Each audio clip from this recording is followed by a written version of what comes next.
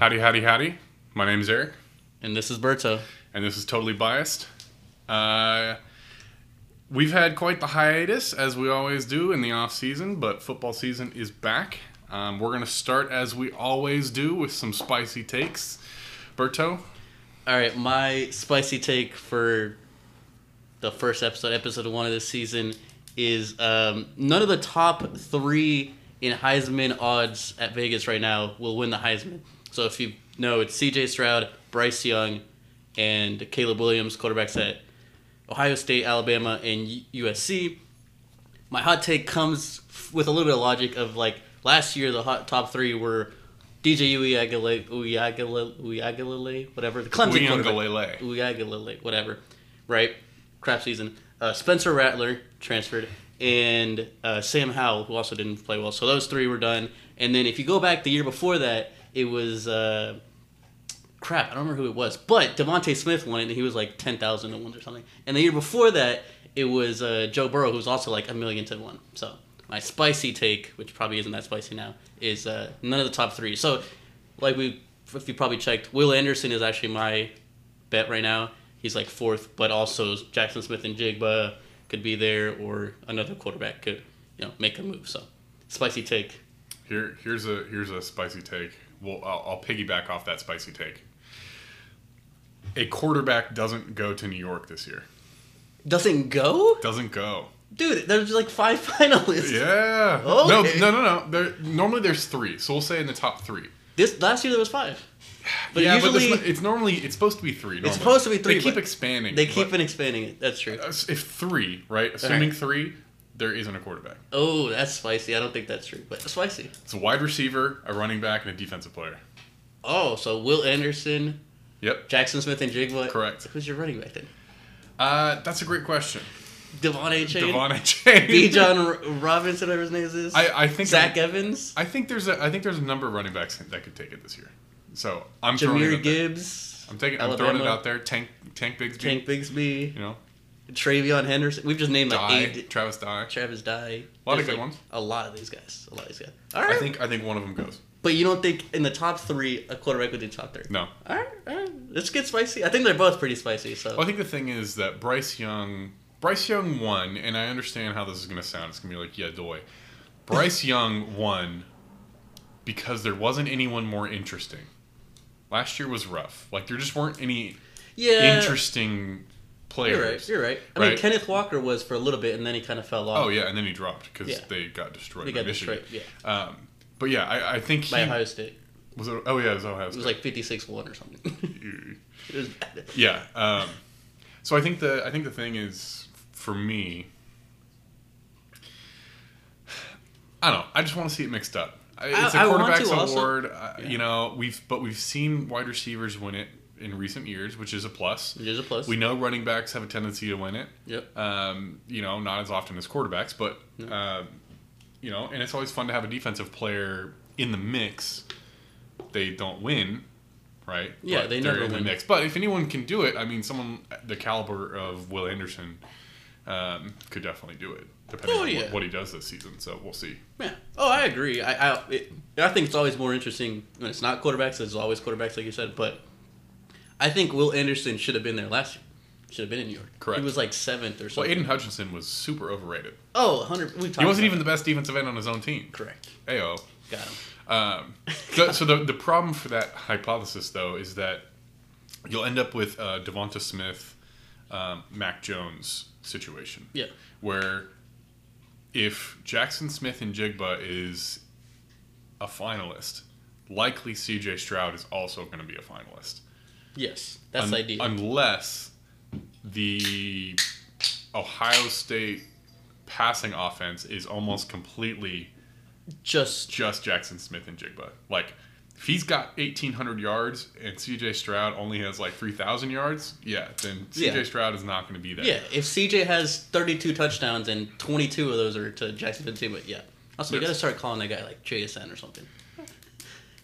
Jigba, I think in Jigba you can really know who we're talking about. Is that what we're talking about? Jackson, okay. That's not going to help. No. Smith is not going to help. It's got to be in Jigba that one will do it for people. I think JSN is what I'm going to call DJ, there's a couple DJ. Uiagalelei, everybody knows who that is. Everybody knows. But that's still quite a bit of a mouthful. Yes. But who knows? He may not even be starting at the end of the season. So. I mean, they're saying he's going to start. They're saying he's going to start, but that one dude, Cade Klubnik, is very good. So. Also, Heisman odds are very interesting. They're at the beginning of the season. So all over the place. Something interesting is, as we were looking at Heisman odds as we were prepping for the episode, and so Texas A&M is in the middle of a quarterback battle, I guess. It's a QB battle.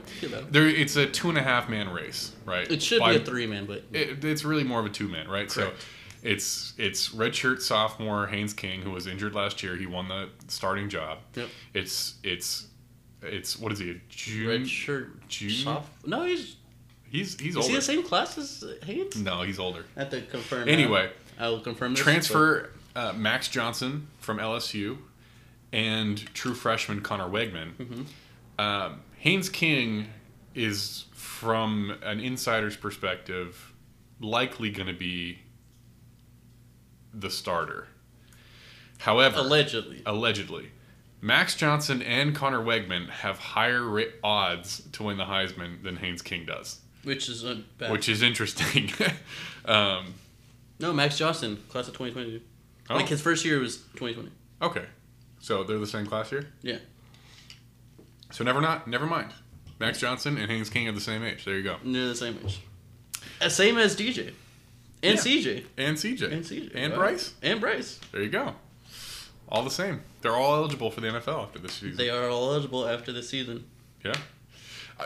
Okay, so we'll transition quick into, do you see any of them, where do you see them in terms of NFL, projection?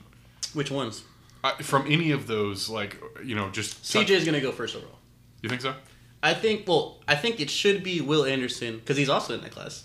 Yeah, also a junior. Yeah, we know this. Will Anderson should be the first overall pick in next year's draft. Okay. He's the most dominant player. He'd be the most impactful to a team. But I think because quarterbacks always go drafted early, this past year, the 2022 year, was a bad quarterback class. This is a better quarterback class. They will spring for quarterbacks. I think CJ Stroud is better than Bryce, but it goes CJ, then Bryce. Last year was really bad. Yeah, exactly. It was really bad. Yeah, it's considered one of the worst. The year before was pretty decent with Lawrence and Fields, but... Well, that was actually considered one of the better ones because it had 5. It had Lawrence, Zach Wilson. Okay, I don't know how. Mac Jones. Trey Lance, and who Mac is now Jones, starting. Yeah, and Justin Fields. I was like, what the fuck? It was pretty good, yeah. It's pretty good, but there was only one first rounder last year, which is Kenny Pickett out of Pittsburgh, which we said is dude's trash. Yeah, so, we'll see. I don't know about that one. Yeah, I don't know about that one. And then it was Matt Corral, okay. Oh, God. It was a bad class. But anyways, to the point, I think CJ Stroud would go first. Then it'd be Bryce, second or third or whatever, and right next to that. And then DJ might have to transfer. Like we're saying, if DJ Uiagalelei has to transfer out of Clemson, because that's also a kind of a spicy take. Oh, that's what you should have started with. I should have started with that. I don't think he's the guy. You think he's the guy? I don't think he's the guy, especially if he played like last year. He won't last more than 6 games this year. If he plays like last year he was dookie. Exactly. So. Well, what do you got to go off of? He's only played 14 games or something. So, but this is preseason, right? So we don't know what DJ's going to do. Highly touted guy, whatever. I'll put it this way. He is on one of the hottest seats to perform. He is under the most pressure of a lot of we're talking about hot seats for yes. For fucking 20-year-olds. Yes. He has the most pressure. Yeah, that's true. He knows he has the number 1 quarterback, true freshman in Cade Klubnik right behind him at the 2, almost 1B. He didn't perform last year.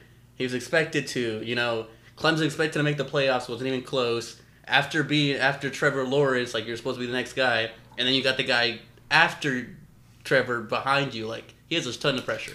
I believe in DJ more than I think you do at this point. No, I don't believe in DJ for a second. I think Cade will take that spot in 4 games. I think DJ finishes this year out, barring injury. But I don't think he's going to have a big upside from an NFL perspective after the season.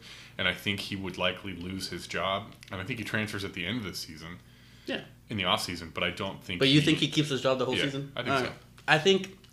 All right, fair enough. I think Cade Klubnik might start halfway through the season. And then, obviously, DJ has a transfer, so he's fucked. I mean, the thing is, I don't think this is a Kelly Bryant, Trevor Lawrence situation.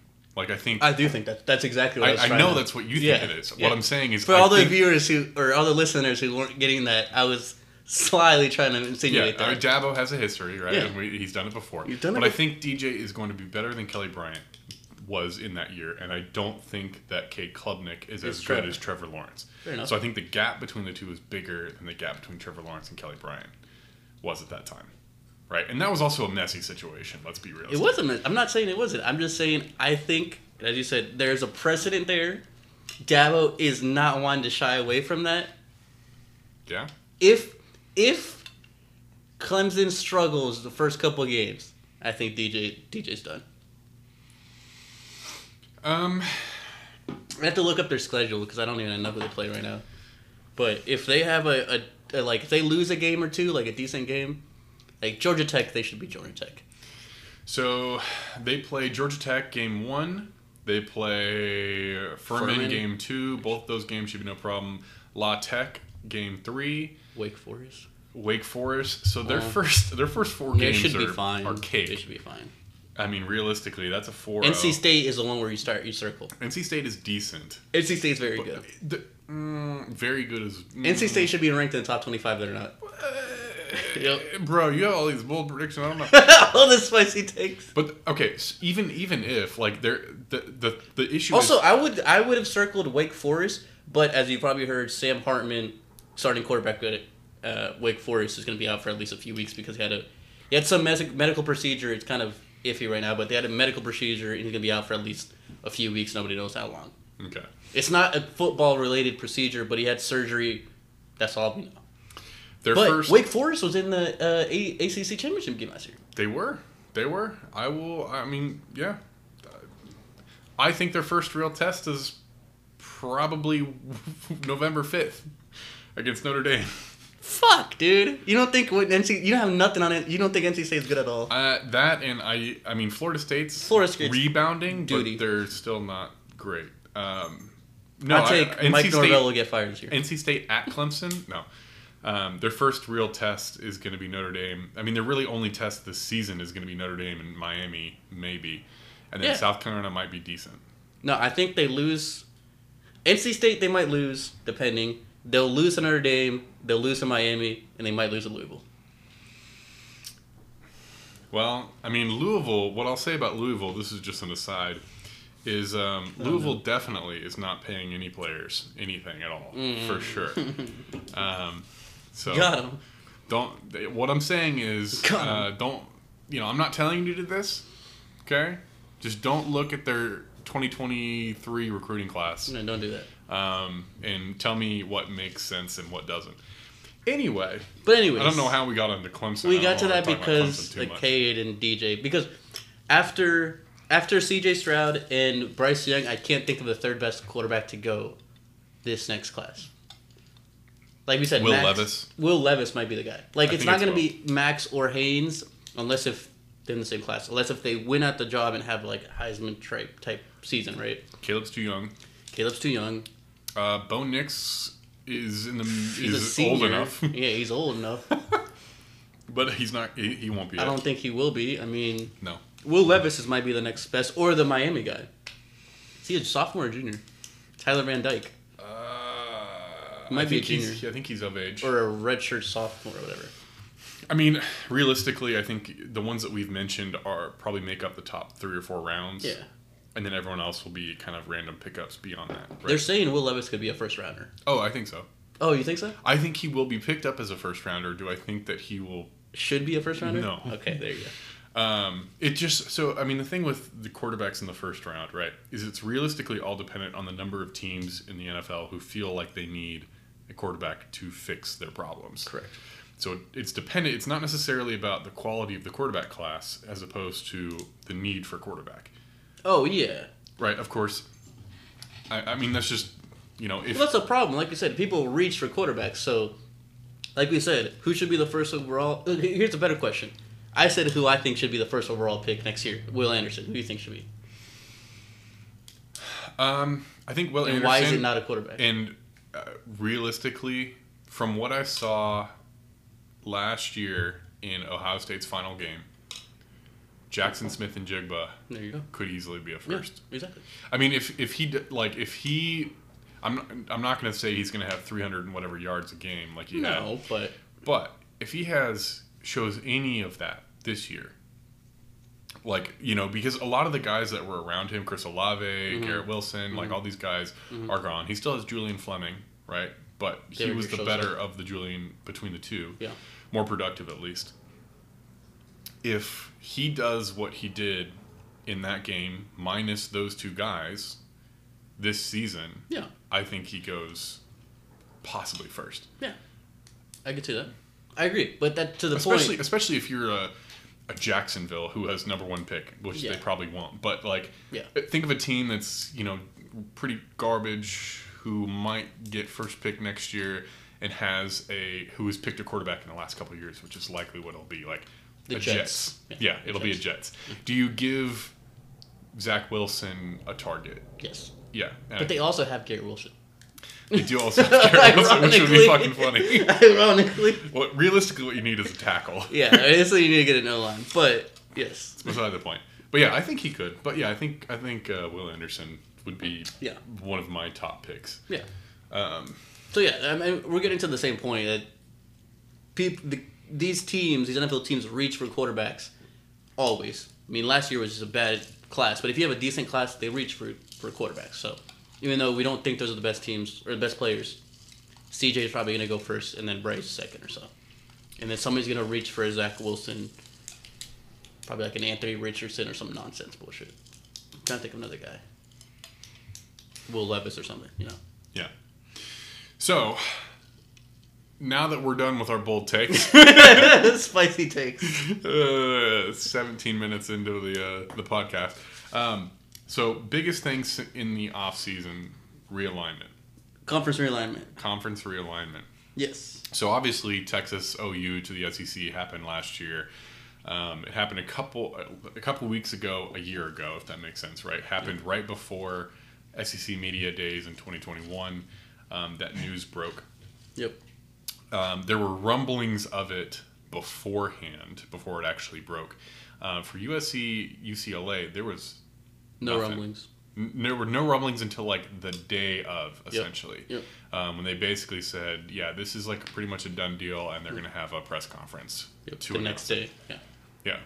Yeah.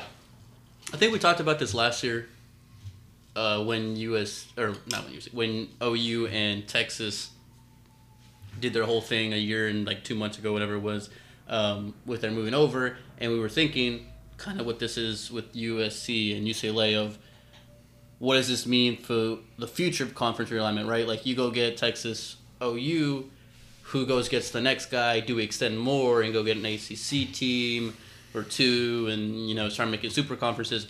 Now with this, I feel like this is just the next domino that happened, which is UCLA, USC. Making the Big Ten the next super conference. And now the question is, or kind of that thinking is, how far reaching are these conferences?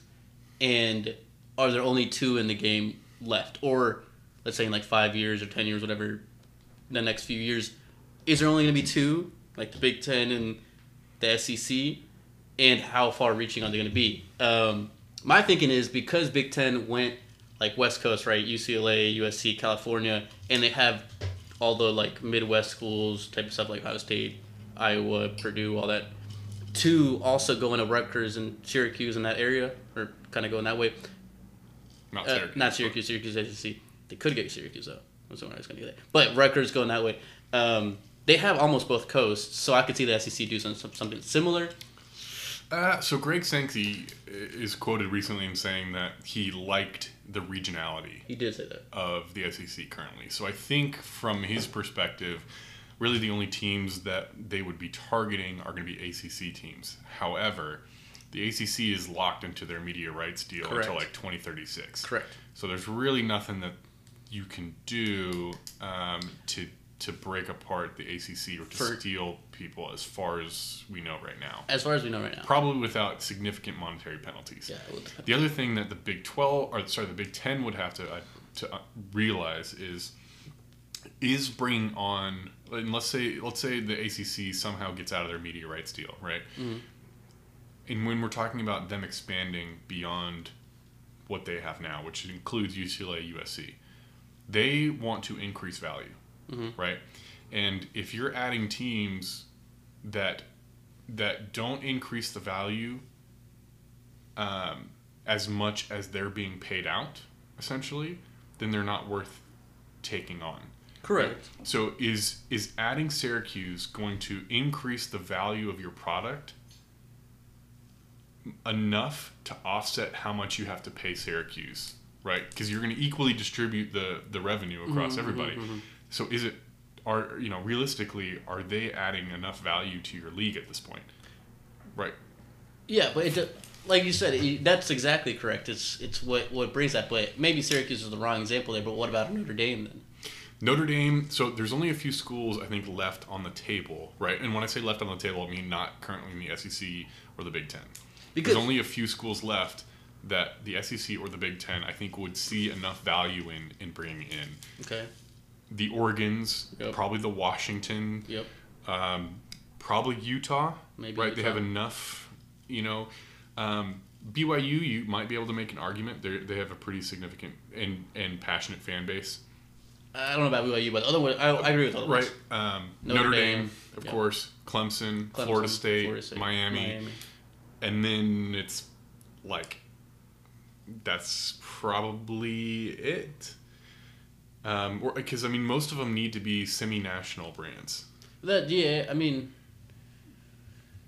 trying to look at all the conferences. I think the biggest players that are still left are Notre Dame, Oregon, Clemson. Do you throw it? What about the Big 12? What's left of the Big 12? Do you try to go get a Baylor? Or Oklahoma State? So here's the thing, right? Like I said, it's not. I don't think they care as much about on-field product.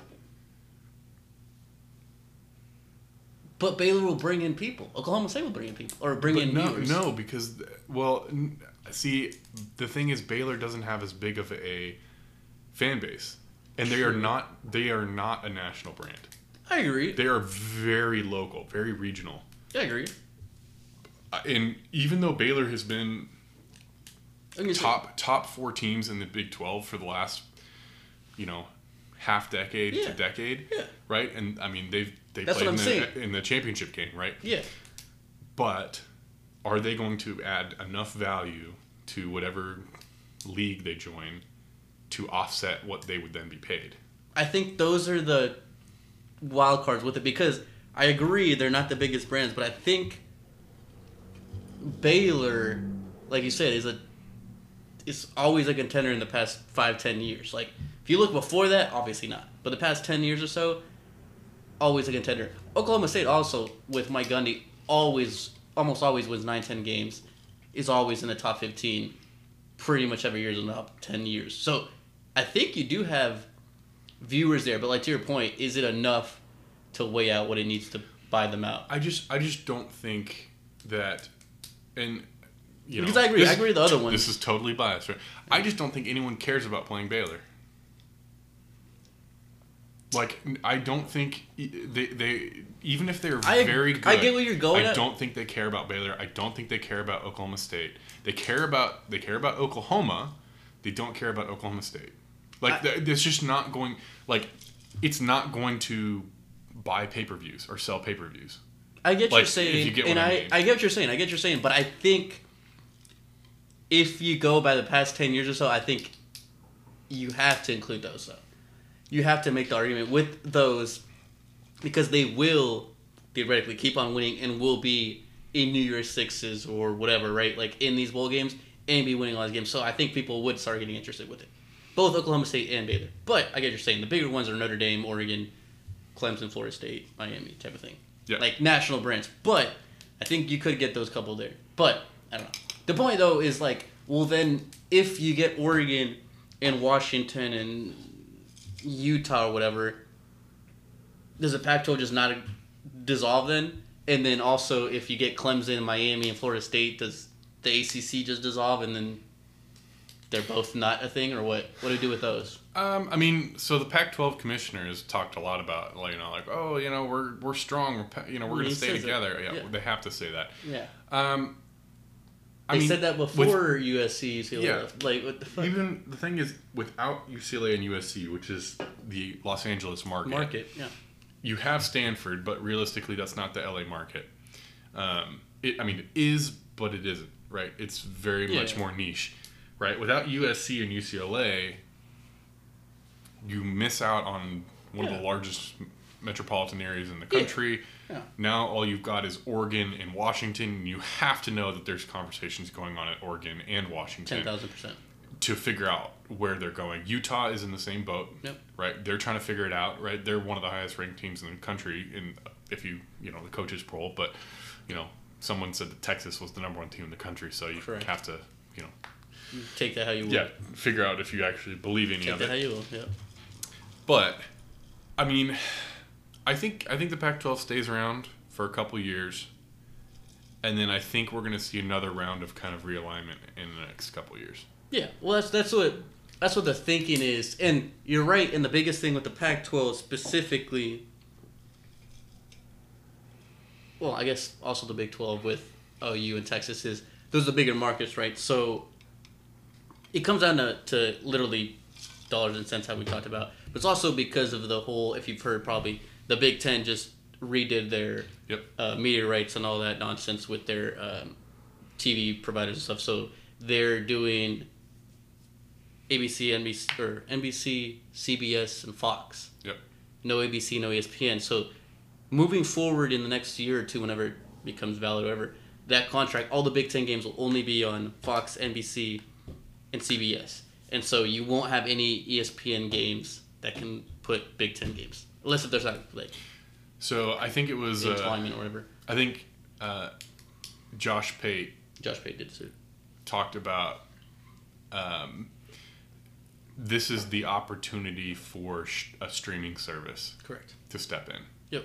And he gave the example of, Apple TV, right? Mm-hmm. So you've got... Now that, NBC and CBS and all these took the Big Ten, yep, and ESPN has the SEC. Yep. If you are Apple TV or Amazon Prime or somebody, Paramount Plus, whatever, your streaming service, Hulu, Netflix, Hulu. Like it could be something weird like that, and you want to get into that space, right? Yeah. Like Hulu has live sports, like that whole bullshit, that's the whole right? thing, yeah. Right. If they want it and they can pony up the money and get the exclusive rights to the Pac-12, this might be the era of the streaming service. Yeah, it might be time to go get them. Yeah. Right? Because you've got the two super conferences and you've got the lower conferences, which will still make money more regionally. But, yeah, I think this is going to be the era. Again, don't like the direction that college football is going, realistically, in a lot of areas.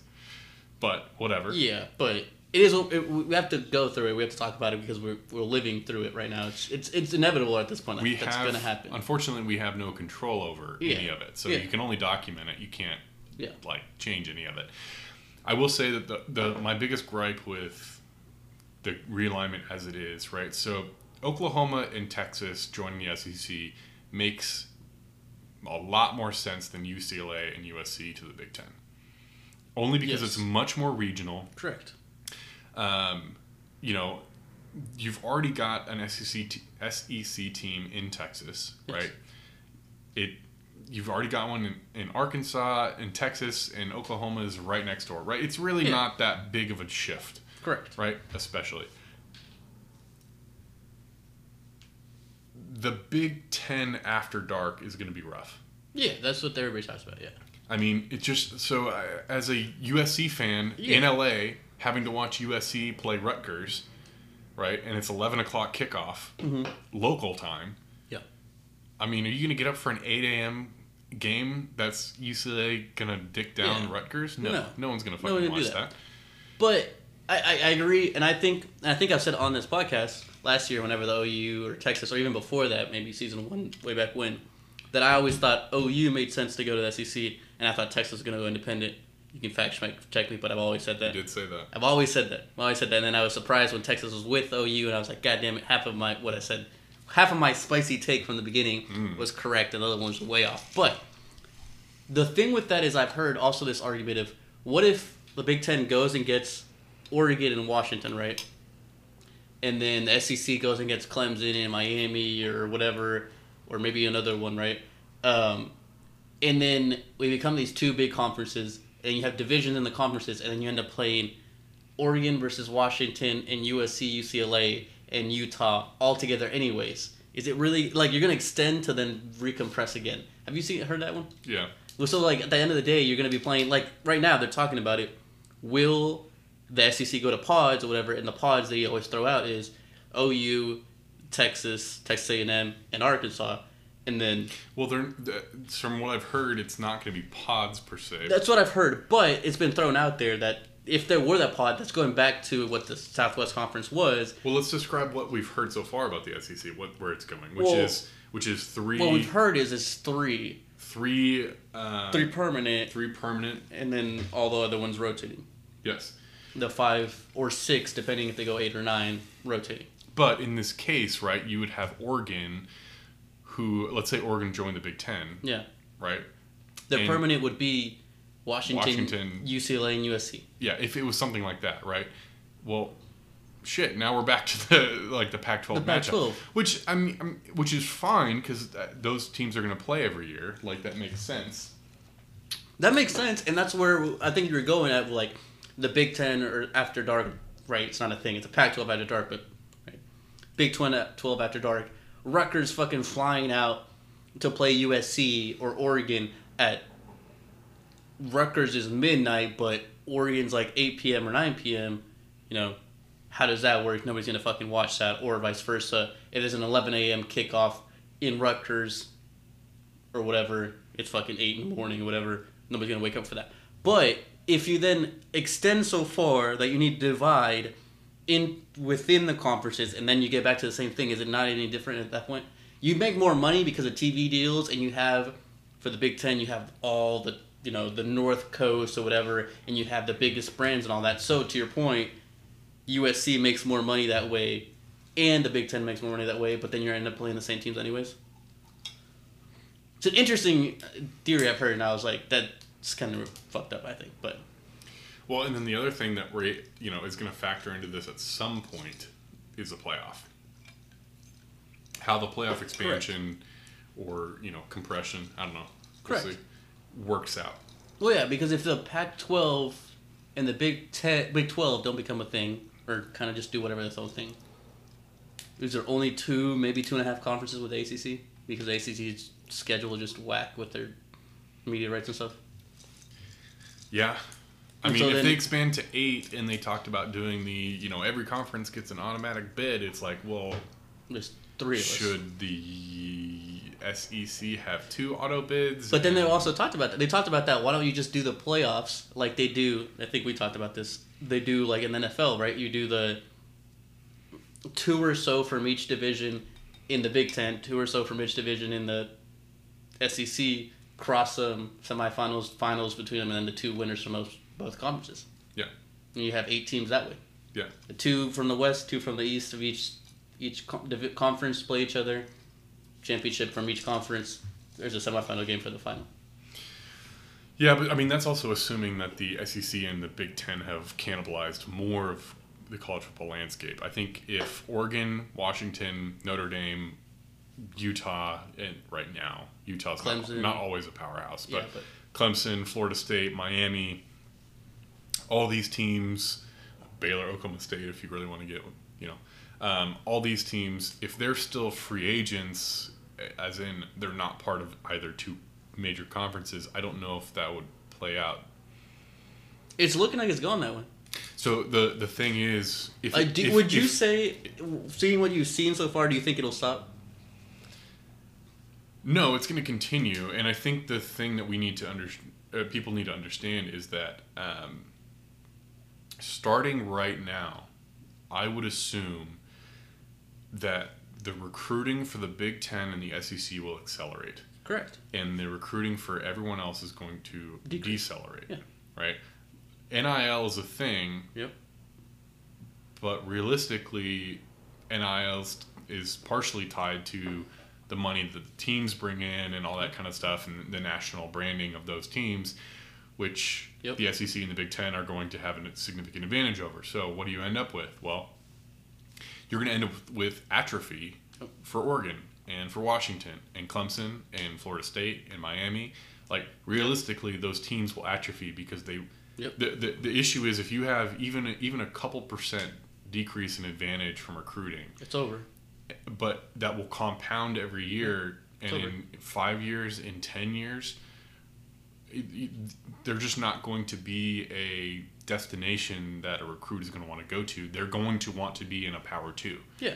Right? They want to go, like, we're looking at an era where, this is like a projection, right? Vanderbilt is a more enticing situation than Oregon. Yes. Right.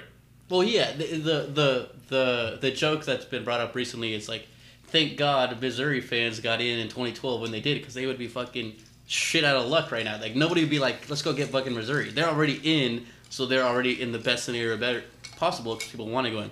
But kind of going with that, who do you think is calling who? Do you think the Big Ten is calling Oregon, Oregon's calling Big Ten, or in the other regard, is the SEC calling Clemson, or is Clemson calling SEC? Who's trying to get who, or who's trying to leave who? I mean, I think it's probably mutual across most of those. Because to your point, like, if Clemson sees the writing on the wall, right? Clemson's been dominating the ACC for the past, other than last year, like 6-7 years, right? Florida State and Miami are there, but Florida State's been down for 10 years, whatever, 6 years, whatever it's been now. Miami's up and down, always like historical. Other than those three teams, like, I don't know who the next team is really, like NC State really. Oregon, same thing. Like, other than Oregon and Utah, like, the Pac-12 doesn't have anybody, so is Oregon trying to get the fuck out because they know they could make better off of it? Or is the Big Ten like, we gotta go get Oregon? Like, which way do you think it's going? Or is it just mutual, to your point? I mean, I think there's a lot of mutual, and I think it depends on the situation that you're talking about. And I also think that a lot of it has to do with even interpersonal relationships between ADs and between different, conferences and schools, commissioners, and So I think it's a very complex web that exists. But no, I agree. I mean, I think at this point, everyone knows at this point that Oregon is meeting, right? Their Board of Regents is meeting. They have to. They have to be. To try to figure out what the hell they're going to do. The fuck they're doing, yeah. Right? Like, so is Clemson. So is Miami, yeah. Yeah. I mean, the minute that Oklahoma and Texas join the SEC, I think that set off, and we talked about it, dominoes, right? Yep. The minute that happened, pretty much, I would bet that every school, essentially every big name school in any conference that wasn't the Big Ten and the SEC talked about it behind closed doors. Yeah. I mean, you have to. You have to. And especially when there's the money that is on the table, you have to start talking about it. Yeah. Right? I mean, if you go from the ACC, which has dog shit media rights, to the SEC, I mean, it's a massive increase. Massive. Huge. Right? And likely to grow. Yeah. Realistically, right? Yeah. You prove your product is good, and then you can get it at a premium in the future. Yeah. Right? The ACC, I think, by 2036, I think it's fucked. So I think it'll be way before that. Oh yeah, I said at least by 2036. Yeah, oh yeah. I think they're gonna 2036. It's gone. Oh yeah, it's gone. But there's no way it lasts. They're gonna buy out people before that. It's not gonna last 14 years. Yeah, no. At this rate. No way. No. 2-3 years. Clemson, Miami, and Florida State might be wherever. But I mean, it's because they've got the ACC network, right? And the question will be, how and in what way can they dissolve that media rights agreement? They're just gonna pay it out, bro. SEC losing out in the Big Ten rights or whatever they're doing is gonna push them more to just pay it out. I think because the SEC almost is gonna or trying to help out OU Texas buyout whatever to get them in quicker. Apparently it's not working out, but they're gonna do the same. It's not gonna be the same buyout for like Clemson and fucking Miami or whatever versus because the Big 12 was OU and Texas yes. Then it was everybody else, so it was harder to get them out even though they did it than Clemson and Miami. But this also adds to the whole idea. I know you've been going super long on this topic of you always. I said we've talked about this also in another podcast. Is like every team always thinks they can win, right? Like you always assume like the smaller teams can win. If you have these big conferences, it's kind of taken away from that because you're taking Texas and OU, and then to your point, you're leaving Baylor and Kansas and we've had massive arguments on this podcast about that concept. Correct. And I adamantly disagree that because your statement is that all FBS schools all FBS truly believe at the beginning of the season is to win a national championship because they can. And I guarantee you that is not true. I always say. I guarantee you it is not true. I always say that's how we have to have the mentality because that's how you do it. Because I guarantee you there's a lot of fan bases out there and coaches and everyone who do not fucking believe that. Because a Vandy out there can go undefeated and then win the SEC championship and be in the playoffs and win it all. But if these media rights and these big super conferences become what we're thinking they're going to become, it's going to be that much more harder for the fucking BYUs, to your point, or the who the fuck, the Kansas is, or whoever the fuck is in the Oregon State. As long as there isn't a purely mechanical way for them to get in, meaning if you win 12 games. Yeah, there's not a requirement. Yeah, if you win 12 games, you automatically there's no criteria. Get a wild card bid in the playoff or something. Mm-hmm. Yeah, there's no way. Because as long as it's subjective, and as long as you're not in the Power 2, you're not going to make it. Yeah. Because, we saw it with UCF. No. The fact that Cincinnati won it or got in at all is still blows my mind. Incredible. I did not think that was possible. But the next question I'll ask you, right, is so SEC's at 16 now, right, or it will be in a couple of years. In 2 years. If the ACC were to dissolve, or I guess it doesn't have to be ACC, but assuming the ACC is able to be dissolved, what teams do you add to the SEC? Oh, you take Florida State, Miami. That's it? Oh. No Clemson? You can take Clemson, but how far reaching do you want to go? Because if I would go, you're just talking ACC? I think they take 4. You're just talking ACC? I think you're talking both anyone. Sides. What about the Big 12 then? I don't think they would take anyone from the Big 12. Okay. I think they would. The Pac-12 then. Why don't they go fucking get Colorado back again? Oh, hell no. That's what I'm saying. I don't think the SEC wants. I'm saying the SEC takes. So just ACC. They go get Miami. No, it doesn't have to be just ACC. I'm saying you dissolve the ACC, or you can. And then the SEC gets top priority. They go get Notre Dame. What is the question at this point? The question is, who does the SEC go after? Anybody they fucking want at this point. If they can go get Notre Dame, they would, because that's, to be honest, and it's super fucked up because we know and we talk about this constantly on this podcast, constantly how overrated Notre Dame is. But Notre Dame is the biggest chip right now. If the SEC were to be able to get Notre Dame, it'd be game over. You know what's funny is that Notre Dame being like a national brand. Yeah. I think Notre Dame being a national brand is very much a downward slope. Why? Because they don't... what? Notre Dame being like a national brand peaked a long time ago. Correct. Because I think there was a lot going on with Notre Dame and the school that it is and how good it was, right? And so much about the school, right? It had very much a national brand. It was all T-shirt fans across the country. It still is. If you were Catholic, you were like, fuck yeah, Notre Dame, let's go, right? Fighting Irish. Nowadays, that's not so much the case, right? Just because people are Catholic doesn't mean they give a fuck. Yeah. Care about Notre Dame. So the problem is Notre Dame just has the name, and we know it because a lot of that generation is still around, but it's waning. Like, our generation doesn't. We just are upset because Notre Dame's overrated all the time, mm-hmm. and they're overrated because that older generation is still overrating them. The generation behind us isn't going to give a shit about Notre Dame. I don't know if I agree with that. I think Notre Dame is on its way out. No, I think it is a depreciating asset. I get where you're going at, but then you'd have to say the same with USC. You'd have to say the same with Texas. The same with Miami. I don't agree with that. What? I don't. No. What's the difference? I get in like a T-shirt fan situation, but I'm saying specifically I think Notre Dame had such a national reach because of something that was not school related. I get what you're saying, but it's just the brand at that. Like, at this point, the brand, you just think the brand's going to fail? The brand is devaluing. You're just going to think it's going to fail eventually? I think it's devaluing. I think it's going to regress significantly. Then why hasn't USC done that? Because USC is still within a major metropolitan area. It's still, big in that sense.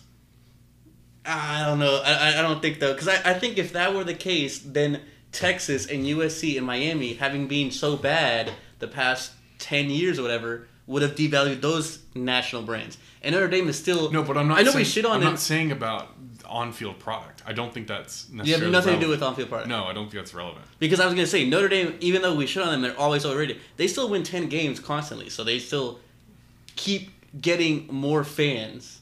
T-shirt fans, to your point, because they're on NBC. But I don't think they're getting as many as they used to, right? Correct. So what I'll say is I think a lot of people probably know somebody in their family tree somewhere who is a Notre Dame fan for some reason or whatever. Whatever, right? yeah. You're like, a Notre Dame fan, and you probably are like, why the fuck are you a Notre Dame fan? But you don't think... This person is also a white man in his 60s. Oh my god, you had to go there. I was going to say that, but I didn't want to go there. It's what it is, right? It's like, it's that area. Oh, it's probably like the 70s or 80s. He's now. way older now, yeah. But it's people who are in that range, right? It's probably, you don't have to be white, whatever, but it's probably someone between, 50 and older who still see Notre Dame from the way that they were, literally 40 years ago. Maybe. I get what you're saying, but I still think Notre Dame is the biggest chip out there. I think so, too. So if the SEC could go get him, that's who they would go get. I think they would stay more regional. But also because they might try for Notre Dame, but I think that Notre Dame fits in so well with the Big Ten. Oh, I agree. I think they stay there. I'm not saying they fit with SEC, but if SEC had, can we go get anybody? They'd go get Notre Dame. If they was like, hey, you can go and you will get that team, go get Notre Dame. So the reason that they would over a Miami, for example, is they already have a stake in Florida. Correct. Right. So they don't have a stake. Yeah. They don't have a stake in South Carolina, I guess, for Clemson's. Or no, they do. They have South Carolina. They 100% They have South Carolina. So they don't need to go get Clemson. They don't need to go get Oklahoma State or Baylor. I guess they can go fucking get Oregon. They're not going to go that far, I guess. No. So. Well, that would be fucked. That would be some bullshit. Can you imagine Florida playing Oregon? Yeah. No. Imagine how far the team would have to fucking fly. It'd be like absurd. 7 hours. That'd be absurd. But, Notre Dame. I think they made Notre Dame.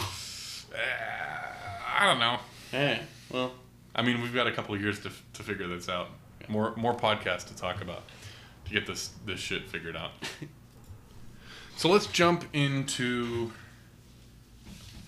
our predictions for this season, right? And specifically in playoff predictions.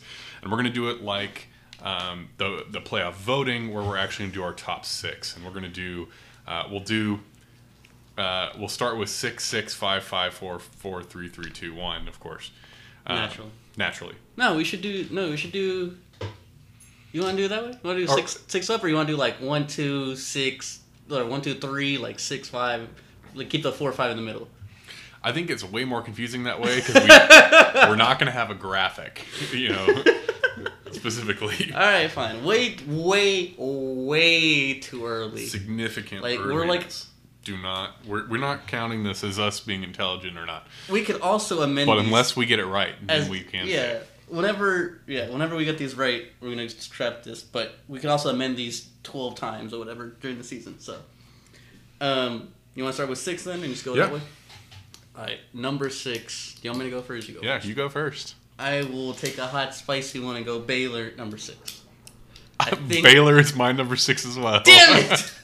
Not so spicy. Not so spicy, I guess. Get fucked. I think Baylor. I think Dave Aranda's the guy, to be honest. I actually thought he was the guy for a little bit. He was really good at Wisconsin, DC, really good at LSU, DC. Almost went to A&M actually at DC. Yep.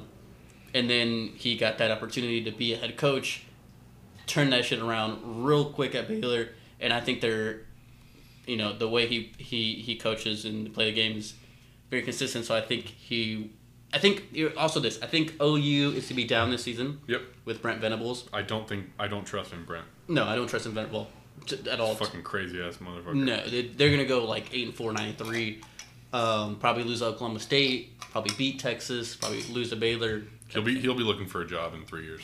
Yes, I don't agree. I don't believe in them. I don't believe in Texas hype either. So I think Baylor and Oklahoma State again will be the ones fighting for it. And I think Baylor, I think Dave Rance's guy. So I got Baylor 6. Yep, 6 Baylor for me. I think with a depleted Texas and Oklahoma for pretty much the same reasons. You don't believe in Venables. Yep. I don't really believe in Sark. The Texas defense is going to be dog shit this year, and I do not buy into the hype of the Texas offense. Yep. And I think Baylor is a more well-rounded team, and again, I think it's going to be Baylor, Oklahoma State. I think Baylor takes it, wins the Big 12 championship game. I don't think they're unscathed at the end of the season, which is the problem, which is why they're number 6. They'll go like 11-2. They'll have probably 2 losses with a championship, which means they'll end up somewhere at 6. Yep. You want to go 5 then? I will go 5. I have Texas A&M at 5. Oh, damn. See, I didn't want to be biased with it and put A&M on it. I almost put A&M at 6. The show is called fucking... I know it's called what it's called, but I try to be... So here's my... I almost had A&M. I had A&M 7. I had them 5, 6, 7 trying to figure it out, but go ahead. So this is the scenario, and this is going to affect some of the other rankings above it, right? So in this scenario, Texas A&M actually beats Alabama, but they lose another conference game. They drop one they shouldn't, but they beat Bama. Okay. Right? So do they win the SEC West? Yes. They win the SEC West. Okay. Texas A&M and Alabama are both 11-1. But Alabama doesn't get in, obviously, because A&M has a tiebreaker. Right? Which is where I'll stop. But okay, fair enough. Texas A&M. Fair enough. I understand where you're going with this. I have number 5 with the bounce back year, Clemson. I almost put Clemson in the top 4, but I have them 5th. I think they will have a bounce back year. I think they probably will struggle somewhere down the road and lose 1 or 2 and be right there. Win the ACC, but probably go 11-2, something like that, and be, or 12-1 and be right there in discussion. But I think, even though I do not believe in DJ, I do believe in Dabo. I think Dabo will figure out. Even if, like I said, DJ struggles a couple games early on, and Cade Klubnik has to come in, I believe it'll be a Trevor Lawrence type thing where Cade is better than his predecessor, and then therefore they'll be able to go 10, maybe 11 wins regular season, go to the ACC championship game, win, and then be right there. Potentially, I had my 4 and 5 almost flipped also, but I'll go with Clemson at 5. All right, who do you got at 4? And then number 4 almost should have been Clemson. I will put Utah at number 4. I think Utah finally breaks through. Utah's been a good program for a while now. Kyle Whittingham, whatever, coach there for like fucking 12 years or 15 years now. One of the most tenured coaches. Consistently does well there. And then they have the quarterback coming back, Cam Rising. I don't think he's a Heisman contender, but he's very good. Could be a sleeper right there. So I think Utah will win the Pac-12 pretty easily. The only team they'll have difficulty with is Oregon. They beat Oregon. They should go 11-1, 12-0, win the Pac-12. I think they get in. I think a Pac-12 unscathed or even with a loss should be able to get in, I think. Okay. At 4, for me, I've got Alabama. Oh, okay. Yep. So for me, again, carrying on this narrative, Texas A&M would then play Georgia in the SEC championship game. Yep. In that situation, the reason why Texas A&M is number 5 is because A&M would lose in this scenario to Georgia in the SEC championship game. And because of the bias for Alabama, Alabama makes it into the playoff at number 4.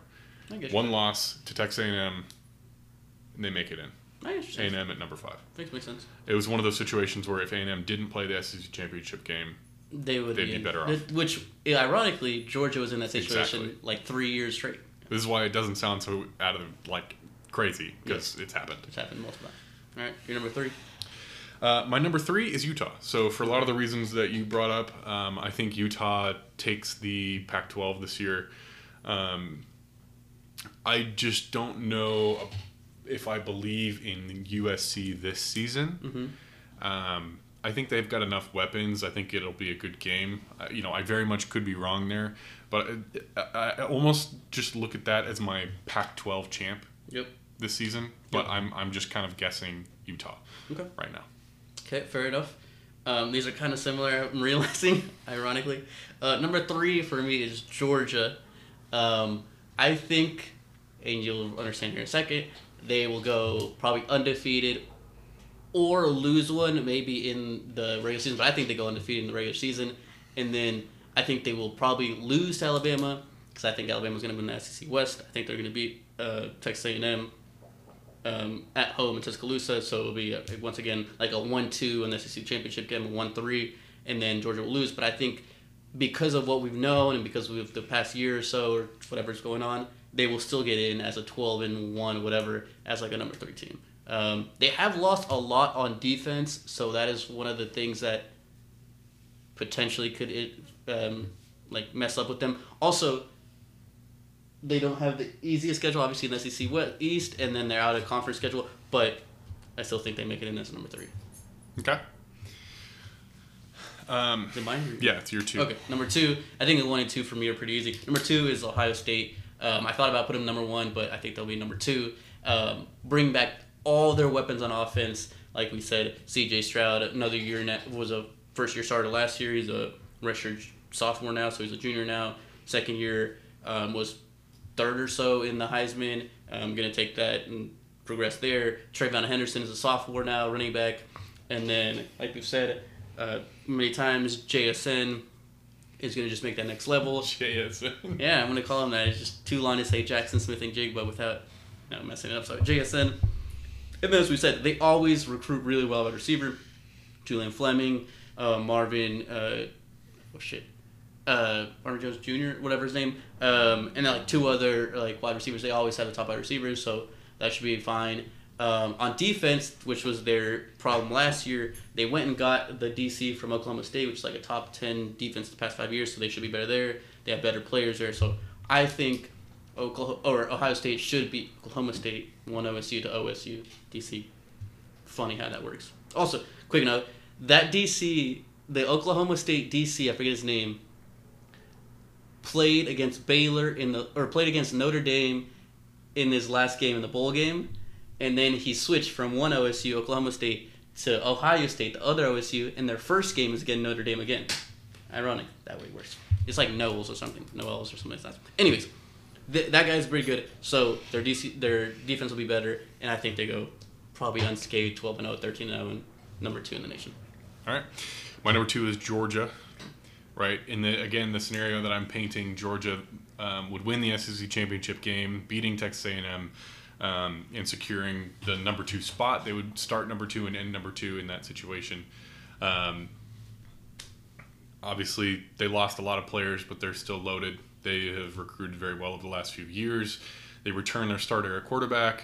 They've lost a few offensive weapons, but they churn out running backs, so I'm not concerned there. There's probably 12 guys in that running back room that, who knows. But they've got a stable of tight ends that, from all I can tell is they're going to be quite the weapons this year. Brock Bowers and Eric Gilbert, and I believe there's more in that stable as well, but those are some of the bigger names. I anticipate that Georgia's going to ride those guys as well as their other skill positions in their defense to a SEC championship game and a number 2 overall at the end of the season. Number 1 for me is Ohio State.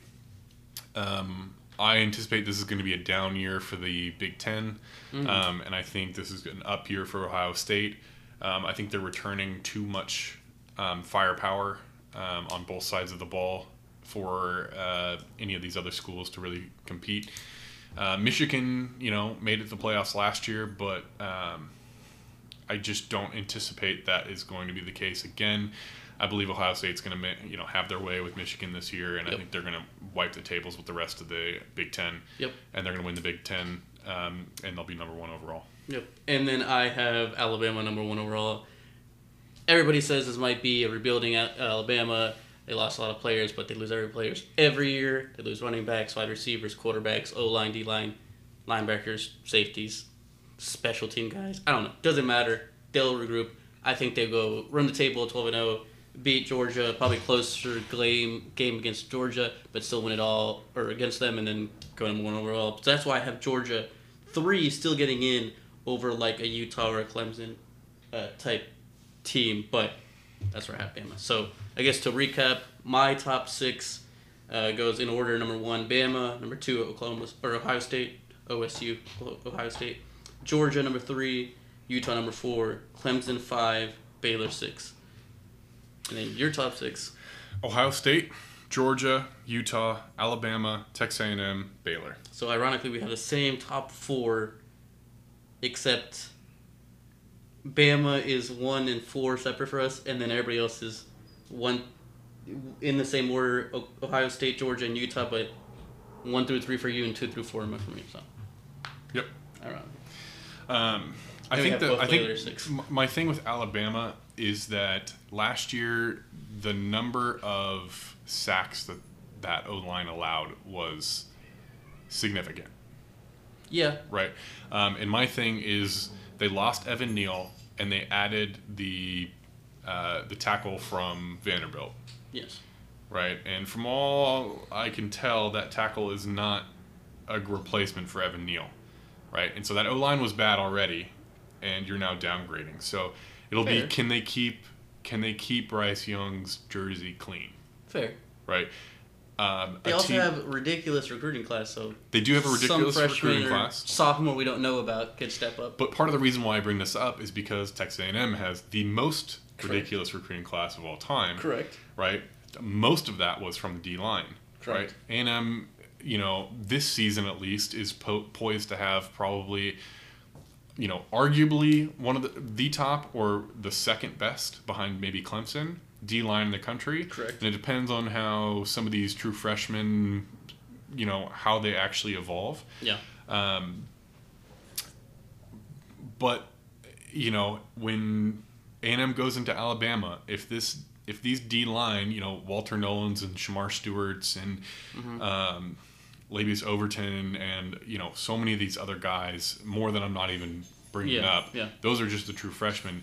If that D-line can create enough pressure on Bryce Young, I think that gives Texas A&M a shot. So you think A&M will beat Bama back-to-back? Yes. First time anyone's done it. But since Hugh Freeze. I'm going to say since Ole Miss. Yeah. Ole Miss did it. Yep, since Hugh Freeze at Ole Miss. And then before that, I don't know if Saban's lost 2 to the same team. No, I don't think so. It's only been those 2 for Ole Miss. Yep. Yes. All right. Interesting. We will figure out if these are even remotely correct at the end of the season, but I don't think these are that far off, but we'll see. Yep. And just to clarify, we're going to we might have an interesting recording schedule over the next few weeks. So I've got some travel that is planned, so it'll be interesting, but we're gonna see what we can do to get everybody the content that they so desire. Yeah, everybody wants it. Out the door, especially the first couple actual weeks of the season. So, but welcome back. Welcome back. Should be a good season. And we haven't talked about how we're gonna close episodes yet. We haven't.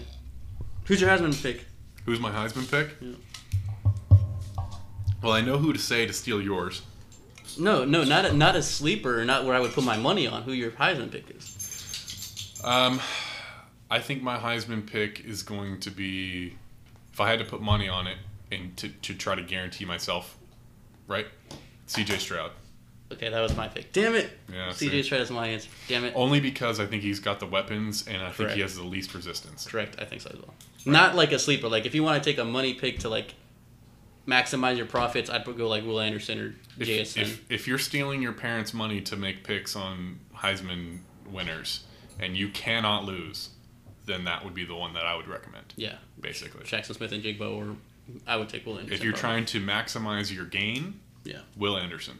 Or go find, to Eric's point, a non-quarterback lower on the list. Yeah. Will Anderson, Jackson Smith and Jigbo would be a good option as well. Bijan, I guess. Maybe a Bijan. Maybe a Zach Evans, Jordan Addison. Devon Achane. Devon Achane, yeah. Because you don't think any of them are going to make quarterback's going to make it. So. Nope. There you go. There you go. Free money, guys. Free money. Free money. We're giving away free money here. Again, we are not legally liable if you lose money. But this has been Eric. This was Berto. And this is Totally Biased. See you next week.